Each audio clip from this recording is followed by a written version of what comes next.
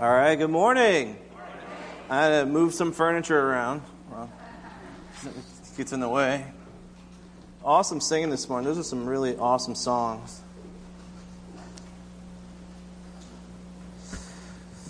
Had a wonderful week this week and some really cool experiences. And I'm going to share one of them with you real quickly. And for some of your seniors that are in the sanctuary today and attend Harmony Christian School, we talked a little bit about this week, and it's awesome. Sometimes things kind of bleed into the other, and we talked about conformity in one of our Bible classes, and it's amazing how the world preaches its own gospel. And what amazes me sometimes even more is how we have completely tuned it out. And how conformed we've become in almost all of our lives to many different things. And we talked a little bit about it, and it made me think about all the things that we see on TV or hear on the radio and how that impacts our lives. And they're real little tiny things, but really it is a symptom of a much bigger problem. And one of the things we said in class is it just out of the blue I went, ba-da-ba-ba-ba. And everybody's like, in your head, you're like, I'm loving it. And you're like, yeah, all right. So when we hear that, we know, like, I'm loving it. Yankee fans that are in here, I'm not talking about the game, but everybody knows the P.C. Richards & Sons whistle, right? And if you listen to the broadcast, you hear the whistle, and then Michael Kay goes, P.C. Richards & Sons, if you need a camera, if you need a phone, all these things. We've almost become like Pavlov's dog, Pavlov. We hear these things, and they put these thoughts in our head, and they make us think about certain things. And I shared an instance with the seniors about this. And my wife, was it Father's Day? She went to Ulta. Yeah, for Father's Day. No, but she went in to get me cologne, and I was like super stoked about it. And she comes out with this little box. I'm like, well, what'd you get? And she goes, it's a new cologne. And I was like, okay, cool. And it's called Sauvage by Christian Dior. I'm like, all right, cool. So I'm like, that smells pretty good, right? And we were like kind of joking about it. And I said, well, what made you pick it up? She was like, I don't know, Johnny Depp was on the box or something. And I was like, all right, cool. So I kind of smell like a pirate, and I'm wearing it today. So if you want to come check it out after church, you can shake my hand and take a deep breath. But the funny thing is a couple of days later, a couple of weeks go by, and I'm watching TV, and Johnny Depp comes on. It's a black and white commercial, and he's in Vegas, and he's like, I gotta get out of here. And he gets in his car, and there's like this really crazy music playing, and he's driving, and all of a sudden this buffalo comes running down the highway. All right. And then he walks off into the middle of the desert with a shovel, and he digs a hole, and he's taking off all his jewelry, and he's throwing it in the hole, and he covers it up, and he's like, something's more, something's different. And it's all like, this is awesome. And he's like, Sauvage, Christian Dior. I'm like, I gotta smell like that. Like, that's what I smell like. I don't know what it is. I don't know what it means, but that's what I smell like. So, it's pretty awesome. I like it. It smells all right. A lot of times when we think about conformity, we kind of associate it with negativity. We got to follow the rules. We got to listen to what we're told. We got to do what something else is forcing us to do. Well, this morning I want to take a different look at conformity. And the title of today's message is Conformity Through Transformation. And we're going to spend a little bit of time in the book of Romans today. We're going to look at 2 verses. That's it, I promise. Well, some other ones, but that's going to be our primary text this morning. And I'm going to invite you to pray with me as we get into the Word today. Lord God, I love you, Lord, and thank you so much for the opportunity to be here. And Lord, the blessings that you've poured out on not just us, but our church and the people in this church. And Lord, I just pray as we get into your Word that you would just allow me to speak clearly, that it would be your words this morning. And Lord, that you would just work in our hearts and in our lives as we look at what Paul teaches and how we can be conformed to you and how we can transform our mind. And Lord, just exactly what that means. And thank you for being an awesome God.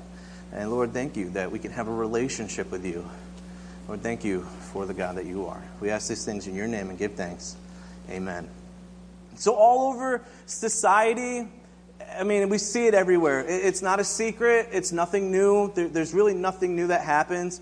It's everywhere. Conformity is everywhere. We're trained on a social level to accept certain things, to think certain ways, to behave certain ways. And it's in our schools, it's in our homes, it's in the media, it's everywhere. And I'm not speaking about anything specifically. We're actually going to look at that a little bit today. But we do. We live in a society that preaches its own gospel. We do live in a society that is really in opposite of what the Bible says. It's an opposite of what the Bible teaches. It's really everything that we stand for, they look at and go, man, that's not acceptable. But just about everything else is. And Paul talks a little bit about that here in the book of Romans. And we're going to look at chapter 12, verses 1 and 2 this morning. And Paul says, "Therefore I urge you, brethren, by the mercies of God, to present your bodies a living and holy sacrifice, acceptable to God, which is your spiritual service of worship. And do not be conformed to this world, but be transformed by the renewing of your mind, so that you may prove what the will of God is, that which is good and acceptable and perfect." If you've looked in your bulletin today, there's like 5 points or so with a bunch of little spaces for notes. I'm going to try to move quickly and try to stay off of the rabbit trails because kickoff starts in like 2 hours. So I don't want to use up all the time. I want to get home and hang out and rest. I do want to say a special thanks to Mr. and Mrs. Lucas. Thank you for letting us hang out at your house last night and play in the pool and light things on fire. We had a great time. And if, stay tuned for some more stuff we got coming up. So, we had a great time. But Paul here is talking to the Roman church, and he writes this letter to the church in Rome before he has a chance to visit it, and I'll save you all the history stuff. But like the first half of Romans, Paul is talking specifically about doctrine and how Israel is going to be treated and how it's going to turn around. And then he gets to this point where he starts talking about how now the Gentiles have a relationship with Christ and what that means. And he gets to this point where he says, "Therefore, I urge you, brethren." This is a little different. In some spots, there's a direct, heavy command. And this isn't a command. This is Paul kind of pouring his heart out, saying, listen, I urge you. I am pleading with you. I am begging with you. I urge you, by the mercies of God, to present your bodies as a living sacrifice. Sometimes when we think about sacrifice, what we think about is, what am I giving up? What am I trading in? This isn't the type of sacrifice that Paul is talking about. And if you know the Old Testament required a blood sacrifice to atone for sin. To reestablish the relationship between man and God, something had to die. Something had to have its blood shed. There were very specific standards that it required. It required a nourishment. In most situations, the lamb, they would keep it in their house and they would take care of it. They would treat it as their own pet. They would feed it. They would bathe it, they would nourish it, they would keep it pure. They would inspect it. It was set apart from the rest of the livestock. And then at some point the sacrifice came after they treated this thing like family, and it was like a little pet. Imagine, you all have pets, right? Well, not all of you, maybe some of you. I have a pet, I have a cat, and if I was asked to sacrifice it, oh man, that would be awesome. But this is different. This is like that pet. This is like your fur baby. And this is what they had to sacrifice. Why? Because they had to give something up. And this is what Paul is talking about. Paul is talking about living your life in a way that is pure. In a way that is spiritually nourished. That is spiritually set apart and kept clean. That's inspected. That's tried. That's proven to maintain a specific standard that's acceptable to God. And we know the passages of Scripture that God looks down and when He sees us and we're in right fellowship with Him, it smells good to Him, it looks good to Him, it's acceptable to Him. And so many times as we get into to verse 2, we look at it and we try to figure out, man, why isn't God working in my life? Why can't I hear Him? Why isn't He answering my prayers? What's going on? He's so far away. And God's like, but I've asked you, and Paul has told you, and your pastor has told you, and your parents have told you, and your Sunday school teachers have told you, and if you listen to the radio, the preachers on the radio have told you, live in a way that's going to honor me, that's acceptable, that's pure. Why? 1 Peter chapter 1, verse 6, it says, be holy, for I'm holy. And in Ephesians chapter 4, Paul says again, walk in a manner that's worthy of your calling. This isn't a new theme. This is a theme that's carried out from the Old Testament into the New Testament. It's the same theme that Christ preached when he stood and he looked out to the masses and he said, follow me, serve me, be a servant, be different, come apart. I'm calling you out. It's not new. It's not different. But Paul says it's reasonable. That's the second point of this. It's our reasonable service. If you have a King James, it's our reasonable service. If you're looking at the New American Standard, it's our spiritual service of worship. Man, so many times we think we just come in here and we kick on the lights and Mike plays and we sing, "'Tis so sweet to trust in Jesus," and we sit down like, I'm done with my worship for the day. This is what it says. Your lifestyle is a form of worship of your God. Wow. Think about that. What's your God? Is God your God? Or is it your car? Is it your job? Is it your career? Is it your family? What's our lifestyle worship like? Where do we fall short? And Paul says this is how it all ties in. Our living sacrifice. It's reasonable. It's our spiritual service of worship. Our lifestyle is worship of a God.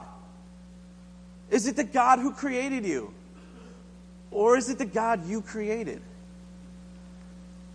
That's where the rubber meets the road here. Where's our worship going towards?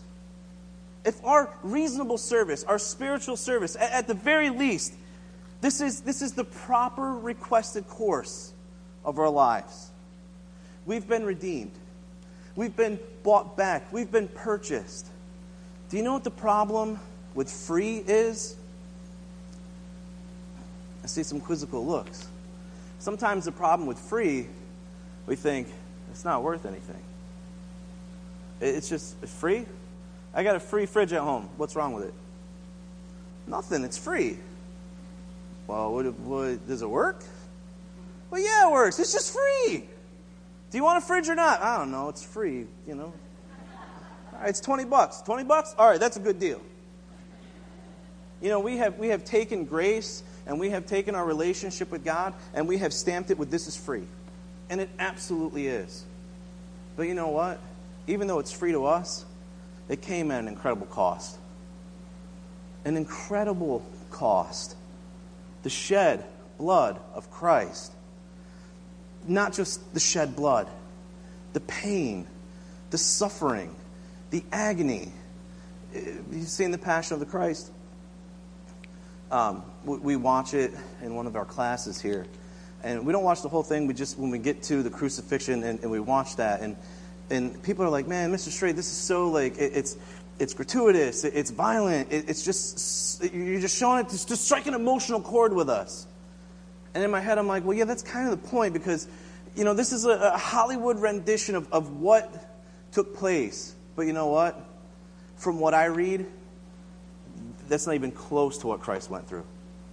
I mean, we're talking about a man that was beat, that was ridiculed. I mean, beat to the point beyond recognition by his own family. I mean, this isn't a free grace. It's not a free gospel. It's not a free relationship. Somebody gave something for it. And Paul says, treat it that way. This is worth something. This has value. For everything that Christ went through from start to finish, this has value. And it's reasonable for you to take that name of Christ and to actually honor it and to live in a way that worships this man that came to earth to die for us. We go, yeah, well, that's good for you. That's good.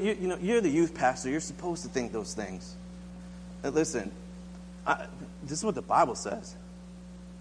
If you are sitting here this morning and you fall under that umbrella of Christ, Paul is saying to you, you need to live in a manner where your lifestyle activity worships and honors God. At the very least, because of what he did, it's reasonable. We are called to be separate.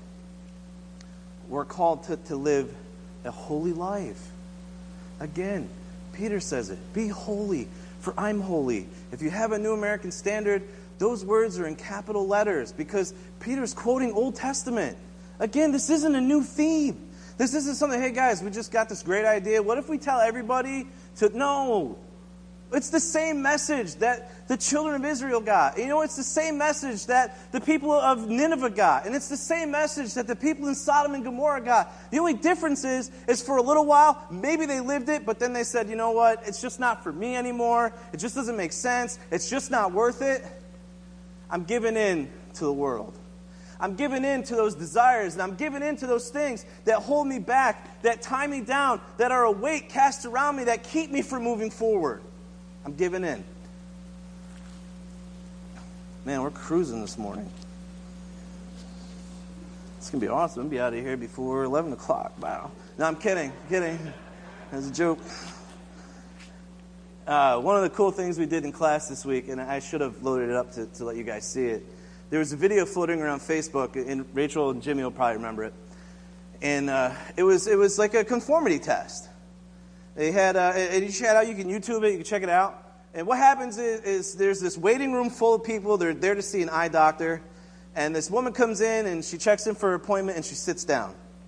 And there's, 8 or 9 people in the room? And you hear this buzz, bing! And everybody stands up. They didn't say anything, they just stand up, and then they sit back down. And like a minute or two later, you hear the bell, bing! And then everybody stands up, didn't say anything, then everybody sits down. This girl's like, what's going on? And then it happens again, and finally she just stands up. And then she sits back down. And it goes on a couple of times, and they say, well, what's going to happen if we start removing people from this equation? So one by one, they pull them in to see the doctor to get them out of the scene or whatever. And every time the bell goes off, the girl stands up. She's the only one in the waiting room, and the bell goes off, and guess what? She stands up.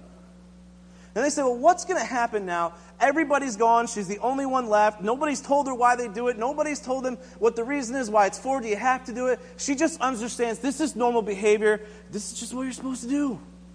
So they say, well, let's introduce some new people to it. And you're probably thinking, what's going to happen? Because I was like, no, there's no way this is going to happen. They do. They refill one by one. They refill the waiting room. And sure enough, the bell goes off, and she stands up. And the guy's like, what? And she's like, I don't know. That's just what we do. And one by one, they start standing with her. It's a completely new group of people. Listen, that's conformity. That's how sin works. It's one by one, we start to say, hey, this little bit is acceptable. This is okay. Take another step. Look how far I've gotten. It's really not that dangerous. Everything's fine. I haven't been punished.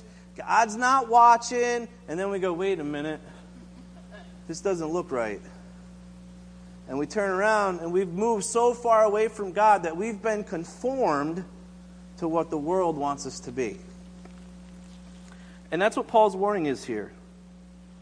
Paul's warning is if you put 2 and 2 together and you have this lifestyle that's going to reflect worship of God, then when the things pop up that are going to try to push us back into that world mold, we're going to realize it.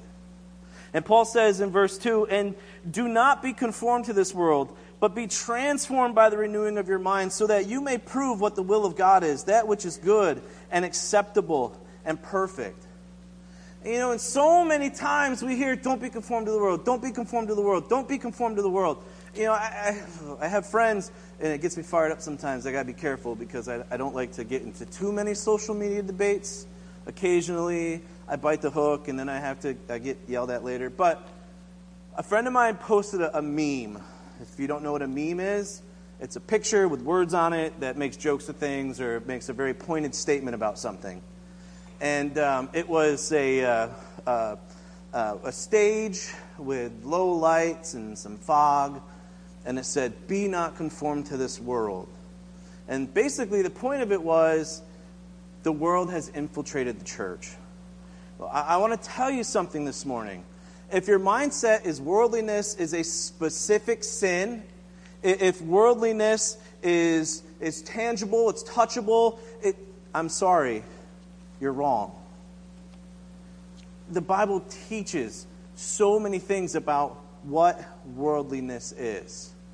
And we think, well, we're worldly if we have this. We're worldly if we do that. We're worldly if you wear this. You're worldly if you listen to that. That's not what Paul says. That's not what John says. As a matter of fact, oops, I needed that.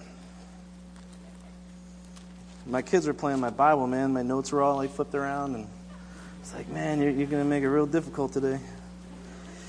Romans chapter 14, it says, "Now accept the one who is weak in faith, but not for the purpose of passing judgment on his opinions. One person has faith that he may eat all things, but he who is weak eats only vegetables." See, that's why I'm not a vegan. No, I'm kidding. Listen, I'm kidding. I'm not judging. "The one who eats is not to regard with contempt the one who does not eat. And the one who does not eat is not to judge the one who eats, for God has accepted him. Who are we to judge the servant of another man?" You know what? Side note, as to jump off on a little bunny trail, if we could only take that verse, who are we to judge another man's servant? Are you the servant of God today? It's not my business to judge you, folks. I'm just going to leave it there. "To his own master he stands or falls, and he will stand, for the Lord is able to make him stand. One person regards one day above another, one regards every day alike. Each person must be fully convinced in his own mind. He who observes the day observes it for the Lord, and he who eats does so for the Lord. For he gives thanks to God, and he who eats not for the Lord, he does not eat and gives thanks to God." Now, I'm just going to shrink down real quick to one last verse in this chapter. Verse 17. And this is where Paul says, look, if you think worldliness is something you can touch, this is what he says. "The kingdom of God is not eating and drinking, but righteousness and peace and joy in the Holy Spirit." It's not tangible. It's not what we eat. It's not what we drink. Okay, so if this is not what worldliness is, what is it? If we're not to be conformed to this world of what we touch and what we eat and what we do, what exactly is it? Well, if you flip over if you want, I have it already printed out because I knew that was going to happen. 1 John chapter 2, verses 15 through 17. John writes, "Do not love the world, nor the things in the world. If anyone loves the world, the love of the Father is not in him. For all that is in the world, the lust of the flesh and the lust of the eyes and the boastful pride of life is not from the Father, but is from the world. The world is passing away and also its lust. But the one who does the will of God live forever." Hey, listen, this is what worldliness is. Worldliness is the lust of the flesh, the lust of the eyes, and the pride of life.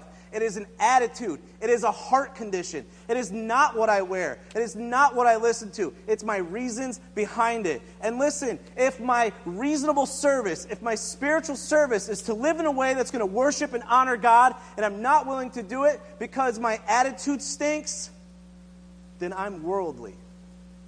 And if I'm getting in the way of someone else who's trying to serve God and who's trying to live for Him, and he's a weaker person, and I'm looking at them and I'm thinking, look at this knucklehead, man. He has no idea what he's doing. Guess what?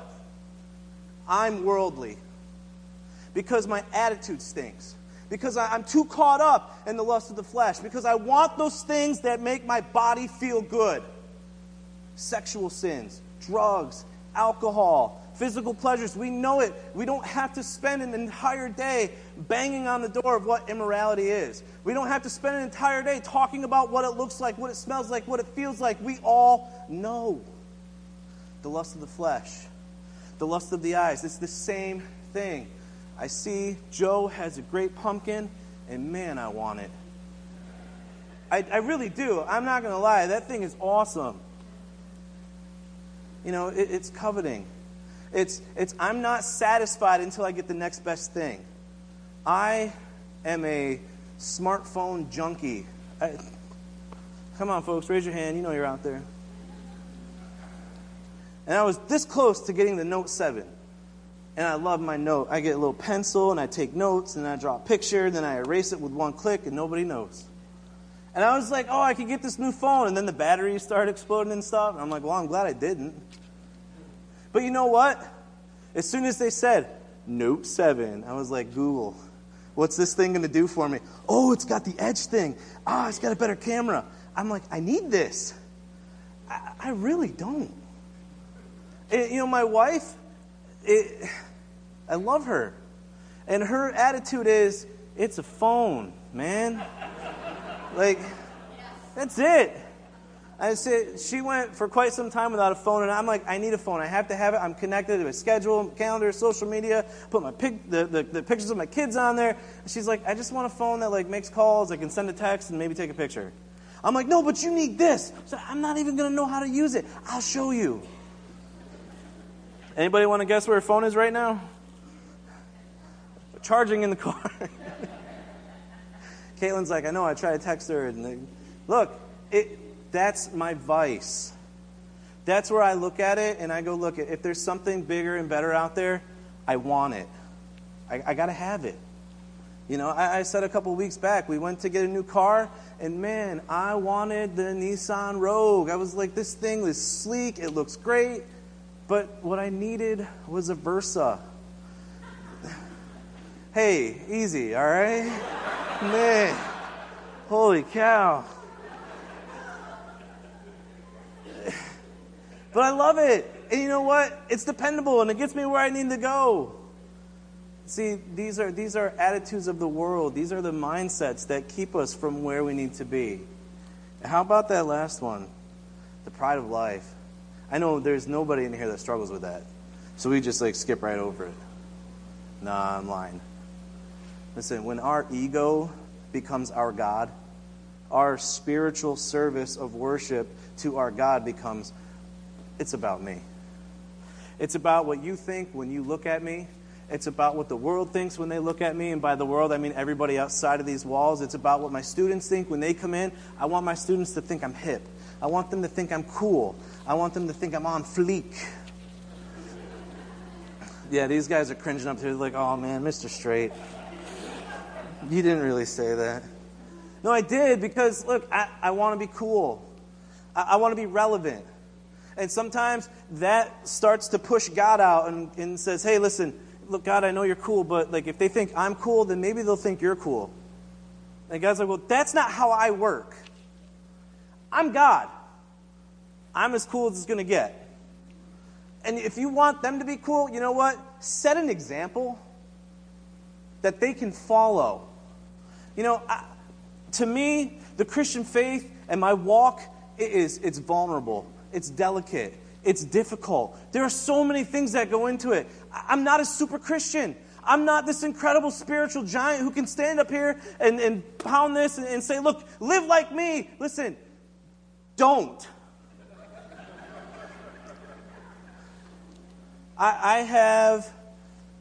Sometimes I get angry. Real quick, man. It's like you strike that match. I get passionate. Maybe I'm passionate. That's what it is. I get angry. And I take it out on people I'm not supposed to. Why? Because my pride says, come on, you can't let them do that. And I come home from work, I'm like, you're not going to believe what these students did today. It's a personal attack on me. It's not a personal attack on me. That's my thought. I'm boasting in my pride because my mindset and my heart says, I want them to worship me instead of worshiping the God who created them, the God who bled for them, the God who stands and restores and protects us and loves us. Listen, this is worldliness. This is what keeps us from moving forward united for the kingdom. These are the things. Listen, now there are tools to it, but these three things, this is worldliness. And this is what we conform our minds to. And we hear jingles and we think McDonald's. I wasn't planning on going to McDonald's yesterday. Jimmy, you still owe me 31 cents. But I drove by and I was like, man, you know what? I could really use a cheeseburger right now. And I went in and got a cheeseburger. I don't know. Our physical needs and our physical wants, they drive us. They conform us. What do they conform us to? What are they conforming you to? Why are they conforming us? And listen, this is not a new issue. I'll probably say it 100,000 million times. There is an example of this in the Bible. Does anybody know who Demas is? Demas is the guy that's mentioned about 3 times in the Bible. He's a companion of Paul. He's first mentioned in the book of Philemon as someone who's a dedicated worker. He's a co-laborer. He's with Paul. He's got his hands on the plow. He's got his sleeves rolled up. He's working for the kingdom. He's mentioned again in the book of Colossians. Same thing. Dedicated worker, dedicated man. He's here to help us. He's mentioned in 2 Timothy. Demas deserted us because he loved the present world.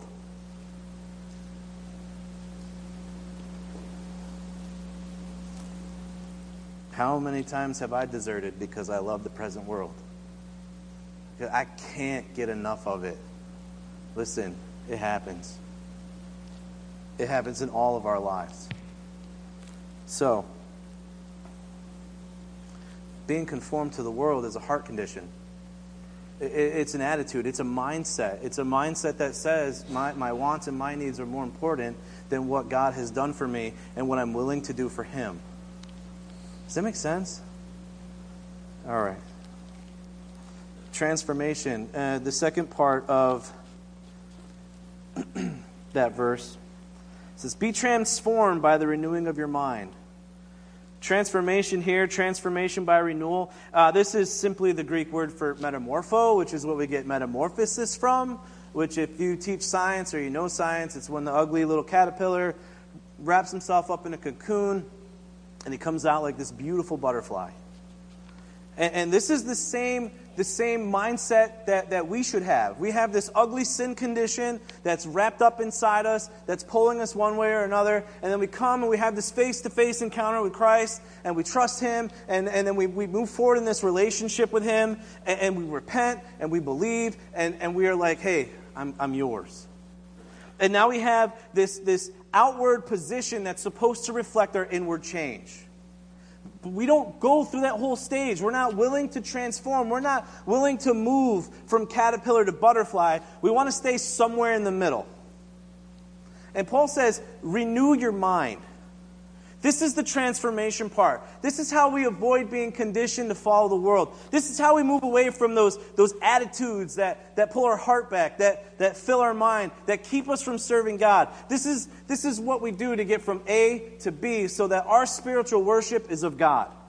So that our relationship is right, not just with God, but with our families and our friends and the world as a whole. 1 Peter chapter 1, verse 14, Peter talks about, he says, hey, don't be conformed to your former lusts. Don't be conformed to those things that you looked at and were a part of your life and controlled you. Be conformed to Christ. Renew your mind. Paul echoes this again in Ephesians chapter 4, verse 23 and 24, paraphrasing. He says, renewed in mind and spirit, put on the new self. And I used this example before, coming into dinner filthy and disgusting. Most of us, if you're married in here, if you tried to come to the dinner table like that, your wife or husband maybe even, if you're cleaning the garden, he's going to be like, hey, why don't you get cleaned up? I really want to eat this delicious steak, but I don't want to smell you.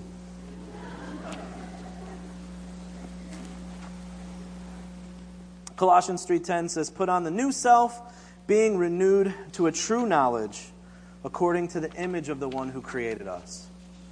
You know, Proverbs tells us to grow in understanding, growing in wisdom, growing in understanding. The new self, the image of Christ. That's who made us, that's who molds us, that's who shapes us, that's who pushes us to be renewed in His image. Why? And I'm going to close real soon. I mean that too.